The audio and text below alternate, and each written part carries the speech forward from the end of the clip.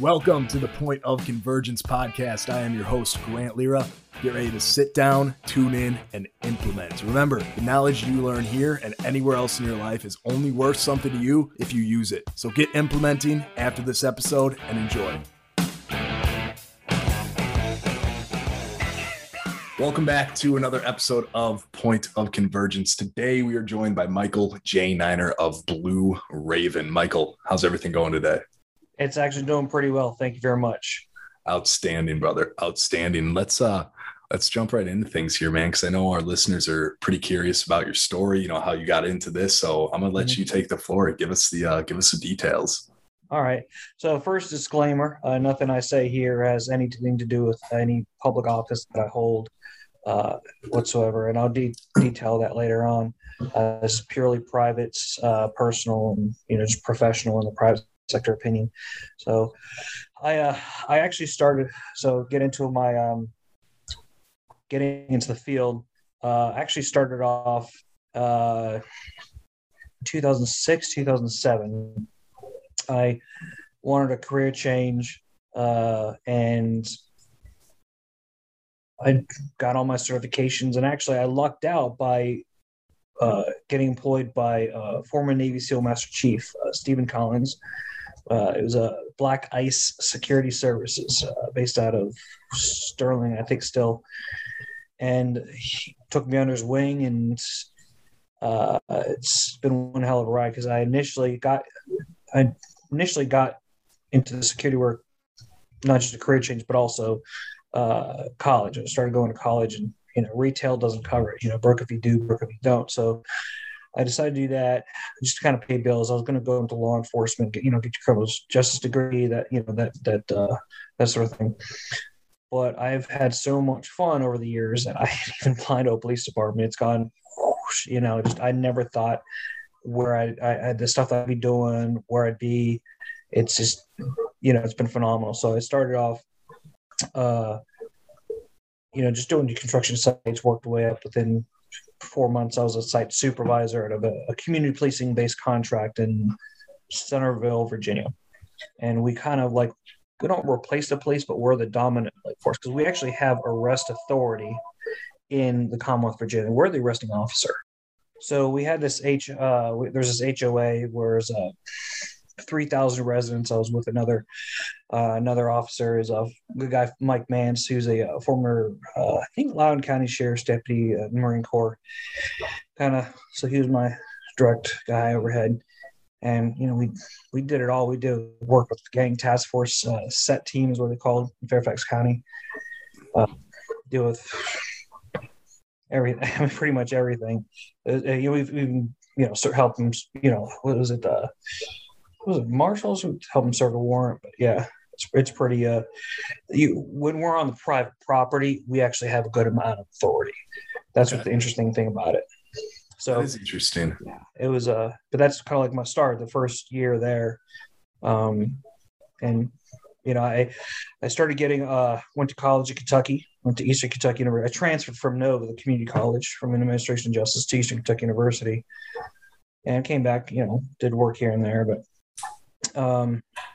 That was during the recession, so I kind of dipped out of college. It's it's getting money's getting tight, so I moved back up here, started up again, except another place in Loudoun, and then I got into executive protection shortly after I got back, and that's so much fun. It was just I don't want to do anything else. I worked for, I can't really say who, but dignitaries of countries that, were technically at war still, but recently, let's put it that way.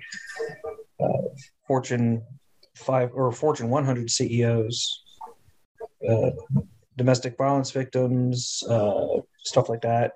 Witness protection, done some of that as well.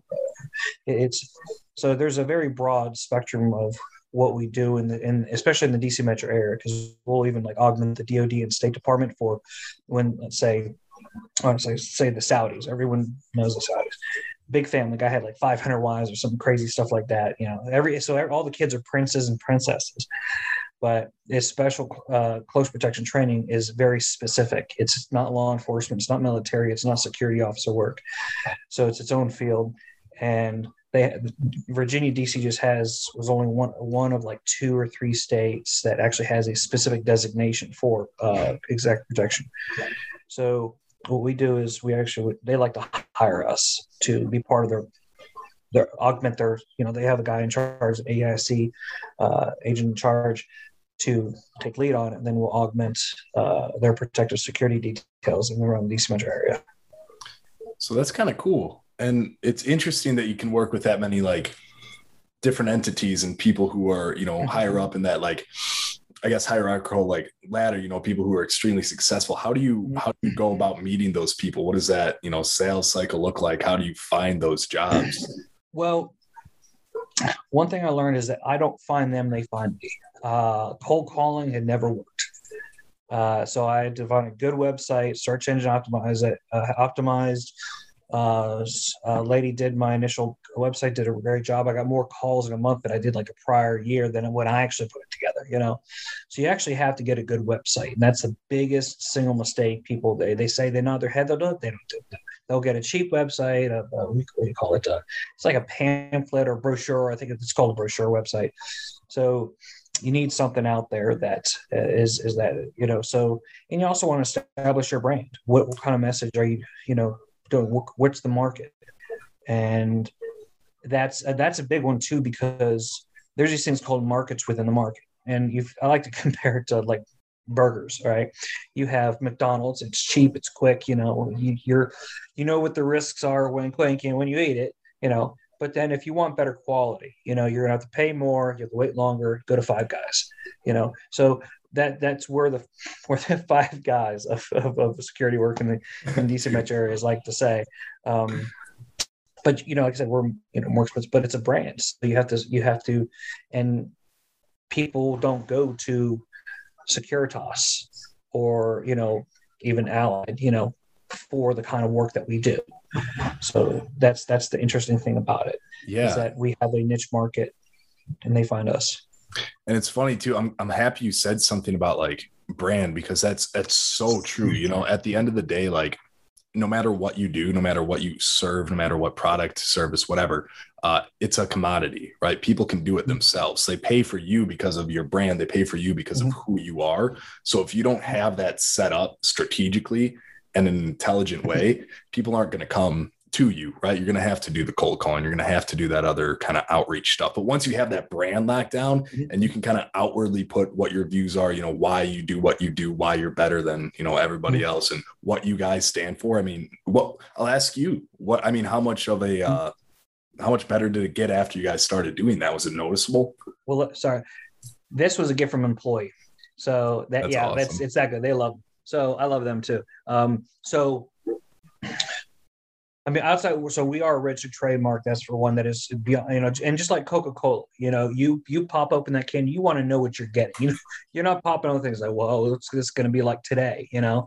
So that's what it's really all about, establishing a brand and help keeping that. But also part of the tough part is, you still got to be flexible, but at the same time maintain some of that integrity. And that's where it gets really tricky. And that's where almost like you go from the science to the art.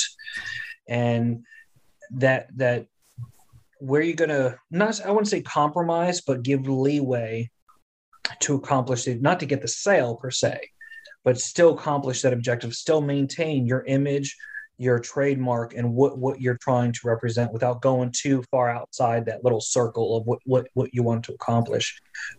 And, just skimming the lines, so I don't mean that in the sense that, poor quality, but more, sometimes there's a bit too, there's a lot of that too much customer service oriented, and sometimes there's not enough. So, some people, they just want to stand there and, they want to do their job. They don't want to be holding the bags of the, the principal or their soda can or whatever, drink or whatever, while they sign an autograph. But something like simple like that. But if, they don't want to do that. But at the same time, there's people, the ones that just, they're overly concerned with the customer service, and that takes away from their actual job function. So for finding sure. that little balance is really it's really key. And it's cool too, because going on your website, like the first thing you guys will see once you go on there is this really cool, like it's a video, right? It's the very first thing you see. It's video. It catches your eye, not necessarily any information being transmitted there, but it's something to like set yourself apart. And I like what you said earlier about like the templated websites or the brochure websites. Like those websites can serve a purpose and they'll get the point across, but really setting yourself apart differently and having yourself stand out really puts that edge on there, because everyone else is doing the opposite thing. And then second thing I'll show you as well, and I think, Michael, you might enjoy this for those listeners who can't necessarily hear, or excuse me, can't see. Here we have a box of Fruit Loops, and then here we have a box of Far Out Fruities. Okay. Yeah. You look at the bowls, they're essentially the same thing. Yeah. Which one sells more? I mean, you got the big red box, you got a character popping, smiling, and what do you got on the other side? You got this little, it's bland. Yeah, exactly. Is that an astronaut? I think it is. Yeah. They didn't even give him an elbow. Sorry, there's not much effort. They didn't much effort into that one. Toucan Sam's got all of his fingers. He's got, he might only have 4 fingers, but they gave him detail. Regardless, the reason I wanted to bring that up is because you look at the bowls, they're the same things. Fruit Loops is a commodity, just like everything else. The reason you buy Fruit Loops is because of their brand, right? They've done work to make you know their brand. You know Toucan Sam, you know the brand of Fruit Loops. You're not going to buy Far Out Fruities. Maybe some people are, but in general, look at the sales numbers of each, and that'll speak for itself. But something I wanted to, and it's unique. I mean, it's like I said, it's not a parrot. It's everyone has like, and this is for an example. This is why, like, you look on my page, I don't have this shield. I don't have a lot of the guys, the security guns, and you look at all these other companies. There's a very similar theme of premier company, tailoring to your need, all that, and then the pictures are, the same. I did not want to have, we're first and foremost an executive protection company, but I did not want to give the impression that we're this, pretentious only guys, because then you're losing out on a lot of other business and a lot of other services that are actually really needed. We'll get into that later, which is interesting as well. But to have something that has more of I want to say law office corporate profile, that's why you have the bird, and then you have this logo. You don't have a shield. You don't have this, guns going like this, and a skull or tactical this, and whatever. You don't. So I didn't want that image. I wanted a cleaner image that could be used. More neutral across the board. That separates us from that. And that goes for, let's say, the uniforms as well. We don't do I'm wearing a white shirt, but I'm the boss. So, but we don't do the white button-down shirts or black ties. We have a dark green, forest green shirt. Our uniforms are based off of research that shows people, we're visual creatures. We based opinions off of what people wear and what we look like. So, but there has been research on law enforcement, if they wear, let's say, a khaki, they did one where they were black on black, red patches, and then more use of force complaints, and there's khaki shirts or tan shirts, and there's like a brown or was it burgundy pants, and they compared those two. So the idea was the uniform to elicit a certain type of response, professional, authoritative, but not aggressive in that sense. Not the mall cop, white shirt, black tie sort of thing, but designed to, elicit. So we have the khaki pants, and where initially we had the badge and the belt next to the gun. We've kind of transitioned into a more uniform law enforcement. We do have a dark green shirt, your top, dark green bottom, but again, it's a green. It's not the black. It's not the blue. It's so. That marketing, that image that stands out from everyone else, it's something simple as, just a simple color, And that's so true. Also, like having that pattern interrupt within whatever industry you're in is huge. For example, one of my good friends, Jonah Cantor, of Cantor Construction. He owns an interior remodeling company, right? So the first time I met him, I was doing research on him, and you can think of whatever logos you want for like interior design companies. And it's funny that we're talking about this because I'm going to show you his logo in a second. But the first time I saw his logo, I was confused a little bit, but in a good way. I was like, what is this, like am I on the right page? Like, this is kind of interesting. But I got his logo on my water bottle here. I don't know if you can see it. It's got back a little bit. It's a little bit blurry. There we go. Okay. Yeah. He's got it's a beard. It's a skull. It looks like it'd be security or something, you know, it looks like hardcore, but he's in the interior remodeling space. So that just like stood out to him. I need to talk to this guy. Is he designing the interiors of military barracks or you think? Was it G.I. Joe the Pit? But you know, with him, he's an interesting case, right? Because he's been on HGTV, he's done all this other cool stuff, but he's like got this brand and himself that's like something you don't typically expect to see online. And that pattern interrupt, like, it gets you thinking, it gets you wanting to look. That's more good. I would think you would think it'd be like, why is this logo there on interior design? It looks like a patch, you know, it'd be belong on, you know. But yeah, I can kind of see it. It's not my field, but I can, if it stands out and it was working for him, he did it. So like, that's a logo I'd expect to see in your field. That's why I thought it was funny. Exactly. And there's a lot of them. Yeah. But so that's interesting. And Michael, going back a little ways here. So I want to talk a little bit about your, you know, growing up, kind of your childhood. I understand you did sports, you did football, you did wrestling. That really translate over to business well. What was your like takeaways from that moving forward in your professional and personal life? So my childhood upbringing wasn't that great. It wasn't the most horrible thing ever, but it wasn't great. You know, so there was some abusive upbringing. I won't go into detail on that. So I didn't have many friends. I kind of got into, I liked animals and everything. Kind of, those were my friends. You have that stuff. You lash out. You know, you kind of withdraw. People don't want to be around you, and so on. So I actually ended up having my own dog walking service, you know, and I, you know, had collected like a football and baseball cards. You kind of sold those things a little bit here and there. So that's where the real business, and that was actually when I was about 12. So I think that had a lot to do with me. How do I monetize it? Because I see people walking the dogs and everything. Well, how do I do that? Monetize what I liked. And that's what I did. So for about 2 years, because it was from about 12 when I started. Then I dissolved the company. It was an LLC to play football at a high school. So the business aspect of it came in pretty young. It literally. So it was nothing sophisticated. I had about 3 friends working for me. It was, you know, mostly me after school stuff. You know, they go on vacation. I'm still in the neighborhood. So it was, there's no website. There's, you know, no apps. It was just it was not, you know what, here's the funny thing about it. We just didn't take care of dogs.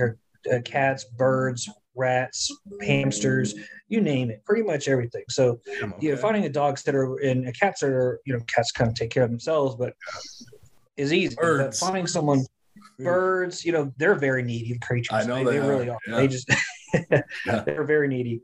So that's one big example. Finding, you know, someone to sit the bird that the bird likes, because those birds got attitudes or something fierce. So if they don't like you, they'll let you know.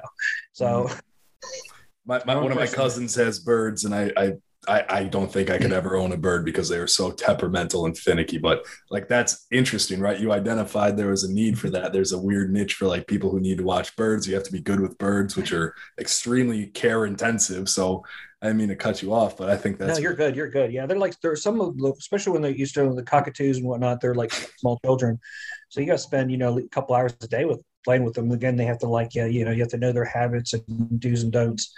So. You know, sometimes they grab onto you, and it's kind of sad because they grab onto you, their little thing, then they won't let go. So, so you actually find, you know, there's relationships you form with some of these animals that are pretty intelligent. For people who don't know, this is just an interesting fact about birds. I never knew this until I started talking to people who own birds. They can live like 50 plus years. Oh yeah, they'll live up sometimes up to 100. Yeah, you get some of those. What's the African parrot? I can't remember the ones. It looks like not the toucan, but almost. But they're a good while. So That blew my mind. I had they no last idea. longer than most relationships. Yeah. So. Most marriages. So yeah, so it's an investment, to say the least. Yeah. But yeah, they're them, and then the pet rats always like playing with them because they're smart as dogs. They a Yeah. lot of people don't know this is that people think like, oh, it's a small animal, the brain's small. No. It's otherwise elephants and whales will be smarter than we are, but it has to do with I can't remember part of the brain. But they're just really intelligent. So in a lot of there's some third world countries that they use a breed of rat. It's called the giant Gambian pouch rat to sniff out bombs. Because and here's why they do that. Not canines, because they actually tried to use canines. We actually, U.S. government, we gave them a bunch of dogs. We went over there, we trained them, we gave them all their kibble. And so what happened was that they, the police trainers that belonged to whatever country they were, took the dog kibble, fed it to their family because it's more nutritious than what they could give their own kids. And give seeds and whatnot to this grains to this dogs, and dogs were all emaciated and dying. So what they found was that these giant Gambian pouch rats lived to be about 9-10 years old. They're big. They're bigger than most cats. They train them because most rats, like your fancy rat, will have a lifespan about 3 years, but this is much bigger, and they eat anything. They'll eat bananas, whatever. They're not complaining.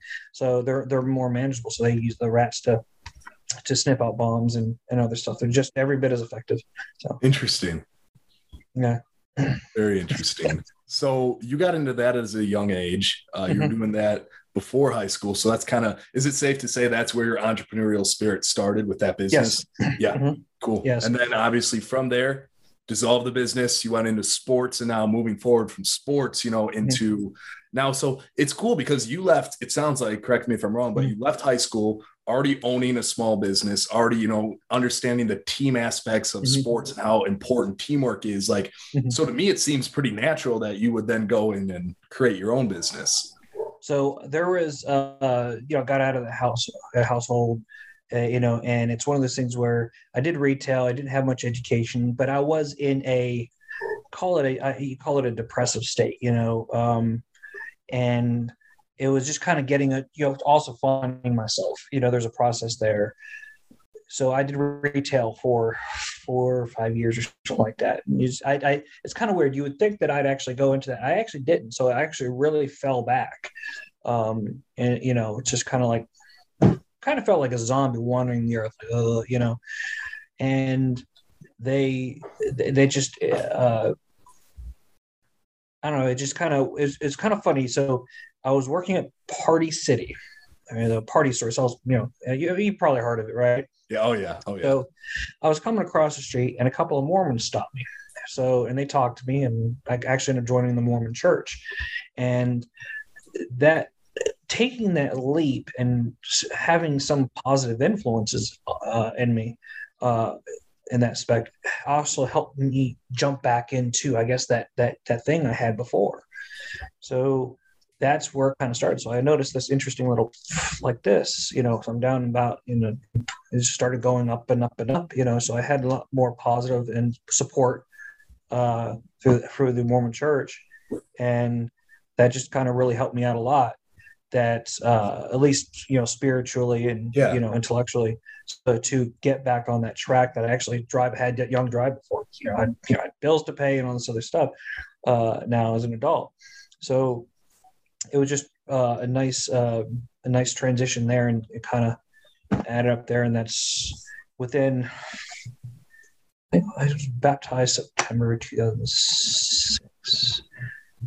That's around the time, within 6 months, I had my security registration. I know that. I think it was maybe April 27, 2007, I think. Yeah. Yeah. So, yeah. Interesting. So really taking a step back and kind of like looking at where you were at, like finding your morals again, finding like what truly drives you, and not as much, let's say, education, but more of that internal like talk, that internal mindset, and really like finding your true passion again and what you're doing is really what helped you out of that zombie-like state. Yeah, I felt like because I put a lot of things internally, and because I didn't have the high school football team anymore. I had a back surgery and everything, and scoliosis. So I did, I was still able to do some football and everything, but So a lot of things, didn't turn out that way. But it helped me put me back on track. And it was like more like, you walk around, you're covered in mud, just take a nice refreshing shower. And that really helped me out. And it helped get me back and, like I said, on that track to where I can, not feeling so mucky, is the best way to explain it. That so I can focus on or pay attention better to this particular thing that I want, and then versus, trying to, I don't want to maybe just mope around. I guess you'd call it mope around, but kind of, a little bit of self-pity, but Yeah. that sort of thing. So that's cool. And I understand that part now, but I also understand that you attended the NVCC administration of justice program. Mm-hmm. You transferred over to Eastern Kentucky University. Mm-hmm. So I want to hit on that now too, because we have we have the internal stuff, right? We have the mindset stuff, which is extremely important. That's like the foundation of your skyscraper. Right. Obviously the education. And this is more of what I wanted to talk about, because within the entrepreneurial space, in a lot of fields, people don't necessarily need, a college degree. They don't necessarily need a ton of education. What's best for them is going out and doing it. Now, I want to get your take on, because I see you graduated with honors, top of your class, and I want to hear your take on a lot of that stuff and how that education helped you and what that actually did for you moving forward. Right. So I graduated with honors from Executive Security International, which is a certification program, not the community college. I actually don't have a college degree. So so I have these little bits and pieces all over the place of education wise, so I transferred. No, there's great education for what I needed, especially like in the private security field, because they've these little courses, they didn't teach much, and doing that criminal law, it's much more in depth. So it was really good to have these individual courses for to do my job better. The license and certifications were essential because I mean, as an employer, I get people all the time that apply that have the degree, but they don't have any training, they don't have any licensing, they don't have any experience, they have nothing. They come out and it's like.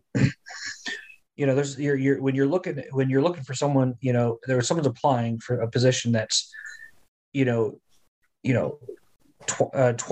book smarts, 80% street smarts, and they've got 80%, book smarts and 20% street smarts.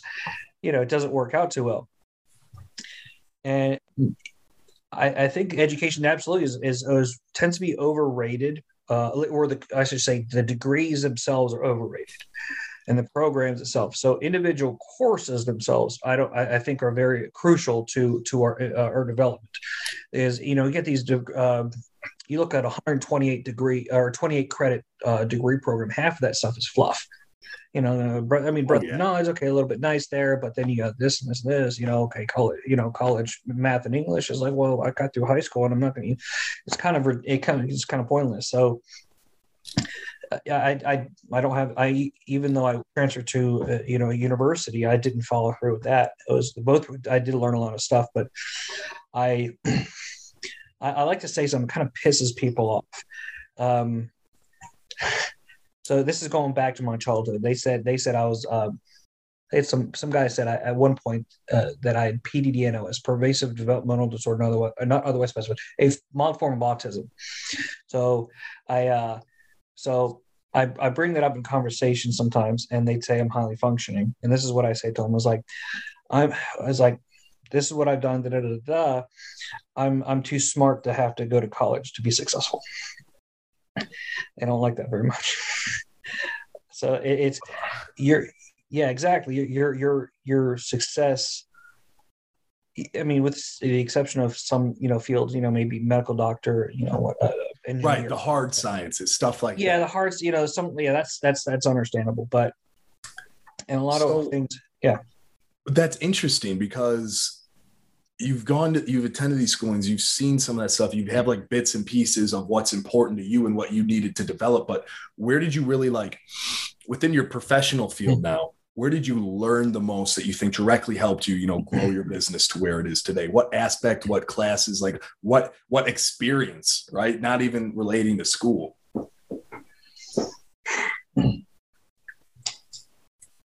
And I know it's probably hard. You can. Well, no, actually, my most experiences actually had to do with me learning what I can do with the business stuff in the security and executive protection field. Had more. I got more from back in the days of walking dogs, because you're dealing with individuals and their needs, and understanding those that little nuances, because this, you go into the house, they have two dogs, they have, this dog has one person, dog personality, and dealing with that client, and then this person has one dog and one cat, so you're dealing with different situations. I mean, there's the employee aspect of it as well, but having understanding that this dog needs to get walked, this dog, these are certain needs met, and how are you going to do that? So tailoring that to accomplish that objective, because there's dogs that actually have had surgeries, they have other issues that you got to deal with. One dog was this dog was high maintenance. She would only eat her food if you poured 2 ounces of warm water into it and mixed it around, and she wouldn't eat it. She wouldn't eat it if it was 1 ounce, or if it was 3 ounces and it was cold, she wouldn't eat it. So this dog was, so that had the business aspect had a lot to do with that. What I did learn from the security field when I was operating the business aspect of it, I looked at 2 different things: the employees and the employers. So the employers, a lot of them are just doing shady stuff, 1099, right? Everyone's an independent contractor because they don't want to pay all that stuff. So there's one aspect of it. And 2 is employee morale, So kind of adopted that mentality of like it says on the website, Richard Branson, treat them well. And I did learn something very interesting. This is call it a trade secret. This is for you. So there's when you have a client, there's a certain amount of pliability you have with them, and all these companies, they use that pliability to catch all the crap, dumb shit that their low bid, minimally qualified security agents do. So there's a certain amount of elasticity, as they call it, So they try to pull that in that direction. I pull it in the other direction and try to pull them and say, hey, what about this? Let's try this. I push back on clients. Hey, let's do this. Instead of just doing that, yeah, yes, sir, no, ma'am, yes, sir, we can do that, no problem. And then, well, no, they can't do that, and there's a problem. So I educate them and use that pliability, the elasticity towards the objective, and beneficial towards my staff, myself, and them. So it's a symbiotic relationship that needs to take place to have a much more healthier environment for this, whatever that site is, whether it's home association, apartment complex, office, whatever, and then the services in there, and that they have to have faith in your ability to trust you to do the job. And that's where that elasticity comes in. You got to find that, instead of having this rigid, this is what they want, this, and this. Okay, these 3 things. You got to do 3 things, and all these 3 things. Okay. No, see if you can swap this thing out for something else, and just you got to play with that elasticity and see what what you can accomplish, and you'll see what I mean. Not in sales wise per se, but what I'm talking about, like in service and trying to accomplish the objective. Well, yeah, you're absolutely right, and I mean that's so true, and even like, not as much in the sales side of things, but in like the problem solving world too, right? One of the things that helps out so much is when you get creative with different solutions. So like, for example, I'll use sales because that's what I know. I'll use sales because I know that's what a lot of our listeners have. But like, you have an offer and it has X, Y, and Z in it. And that's what your offer is. It's X, Y, Z for X amount of dollars. Okay. If it's not a great fit for that person, you can have a XYZ or XYB, right? So like switching that stuff out, because you have that control over it to make it more appealing to that person, and realizing that, hey, I can definitely pitch this to them, or I can definitely fulfill their needs through this, but I think subbing this out for something else would fit them better, would help them more. And that way you're not going through all these different offers. It's once you can get good at becoming creative with your problem solving and addressing your clients' needs, addressing what they truly need to be done, that's when you experience like the biggest amount of growth through closing, through client satisfaction, whatever the case is. But having that kind of unique, tailored approach to each person, not so much that you're doing a ton of work for it, but just enough to where, hey, I know that this person needs this and they can benefit from this, and they don't need this as much. Let's do this for them. Like that is such a golden nugget within business. It's mind blowing. Here's a little secret. Tell them a secret.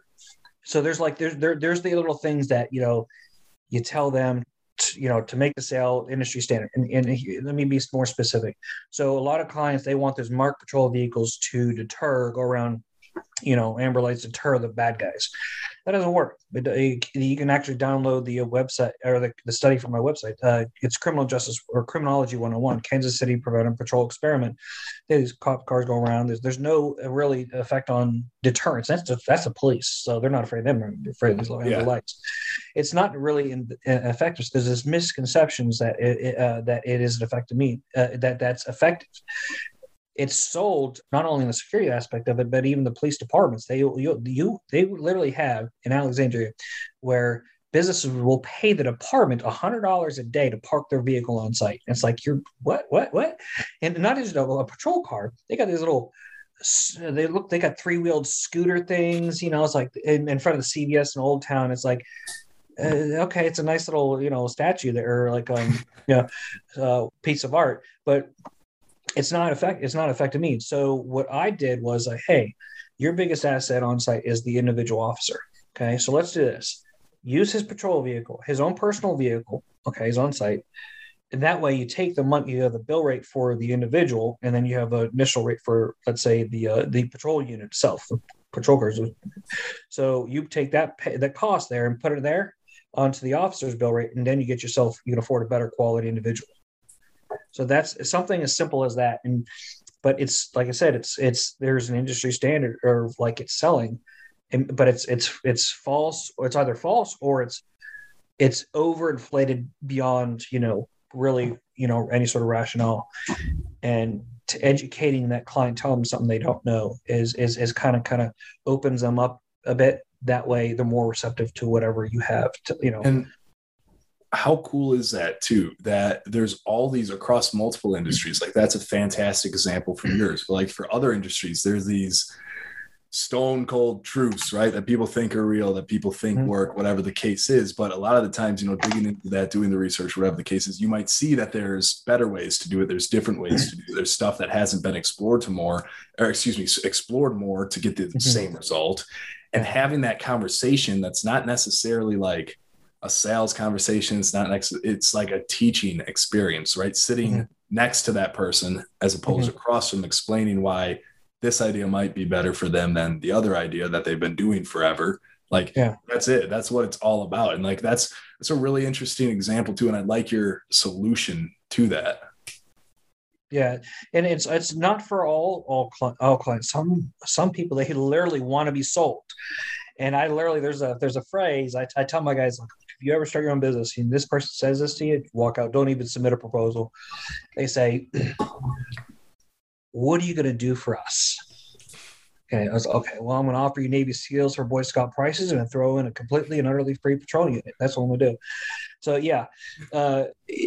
So you have, just like I say, markets within the market. So you have to figure out what market you're in, using those cheap stuff, middle of the road, more high end, and then use those techniques for that particular market and then mold that around it. You can't really, you're not going to be able to successfully put one over to the other. Maybe cheap end to a little middle of the road, or this here to there, but you're not going to be able to merge the high end stuff with the low end stuff. It's too far off. Yeah. And so to clarify on that point though, so what are you going to do for us? You're saying you'll never take, or within reason, never take a person like that because they don't have a true need, or they're just kind of shopping around. Well, explain that a little more. So it's they want to be sold. That's what they want. They want me to tell them and butter them up and throw them a bunch of freebies. And this is not just, I've learned this from many times sitting in those meeting rooms with their staff. And they call back every single year. I've actually got a 2 strikes you're out rule. Is like, if you call me like more than twice and you still is, like, I'm just going to blacklist you because I don't have the time or patience to deal with that. because I get called every single year, and there's a few of them.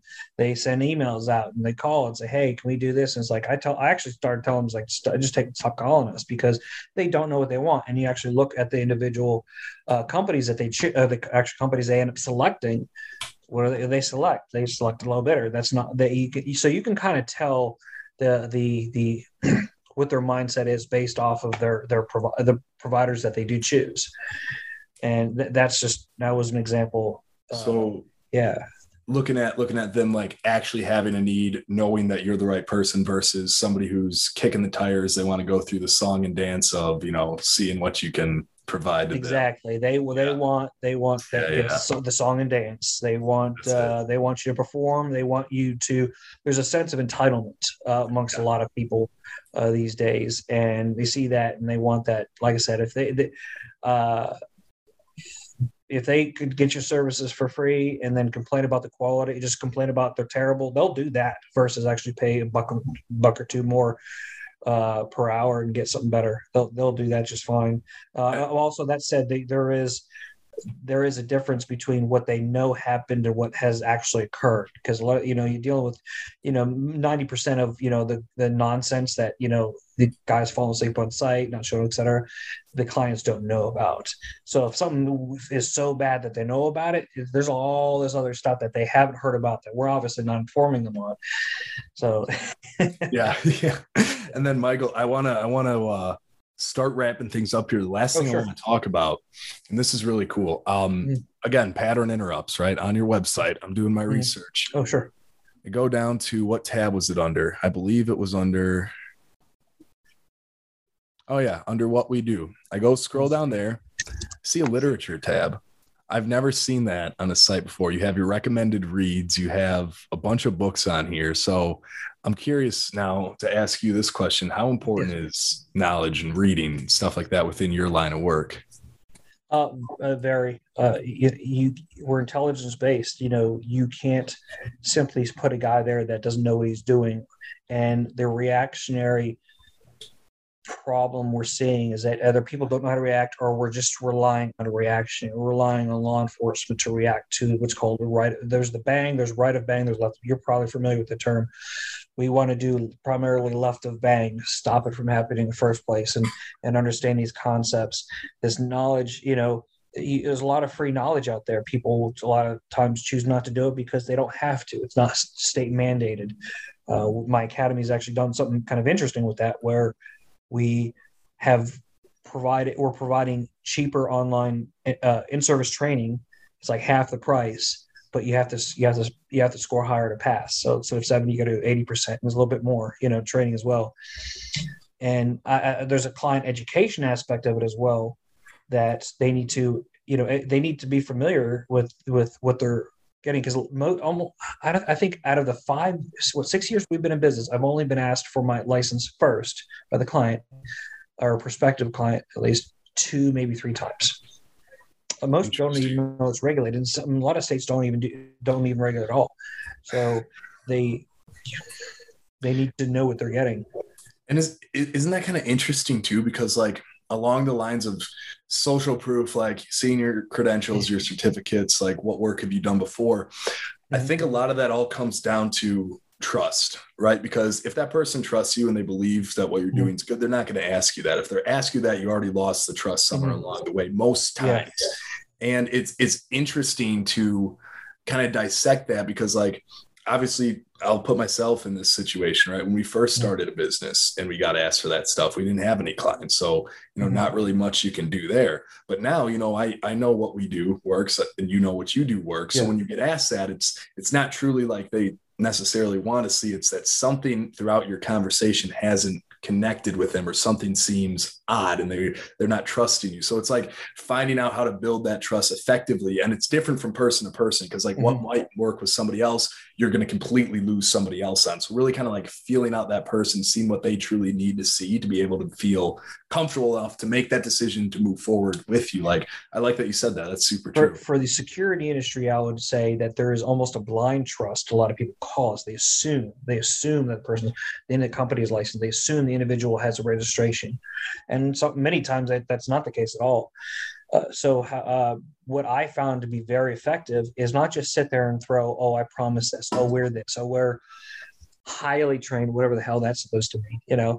Show them how are you trained? Show them your individual registration card. It is their right in Virginia. If you hire me, my agent must show you our individual registration card. That is DCJS regulation. They have to. I think it's like class 1 misdemeanor if they don't. So I don't really do anything about it, but it's just one of those things that when you provide the documentation, so you say, oh, we're this. No, show it to them. Nobody does that. They barely send the licenses. They don't show it to them unless you're specifically asked, and that's usually the state RFPs, in the big old packets. But the private ones, they seldom will they even ask for it. And if you provide that, hey, this is what I'm saying, and here's the proof. I'm living wage certified. Here's our certificate. Here's our DCJS license with all our stuff. Here's insurance. Throw it to them firsthand. That way, it's you're showing your proof, your credentials. You're absolutely And like staying with the topic of literature too, though. Mm-hmm. Like show, don't tell, right? Show people that stuff. People don't want to hear about it; they want to actually see it. So, like for example, like one of the things we started doing is we just started showing people, like, hey, you can listen, say how great I am, blah blah blah, but just Google my name, right. See what comes up. Like that kind of stuff. It's like showing that person, giving them that card, letting them do their own research, encouraging research. Like that stuff is huge. And Michael, let's wrap it up here. Oh, of course. You go about your day. Where can we get in contact with you? Where can we learn more? We're located based out of Northern Virginia, Alexandria. Our phone number is 703-722-8677. Our website is blueravenintelligence.com. We also have a new academy. It's brcja.com. There we go. Well, awesome.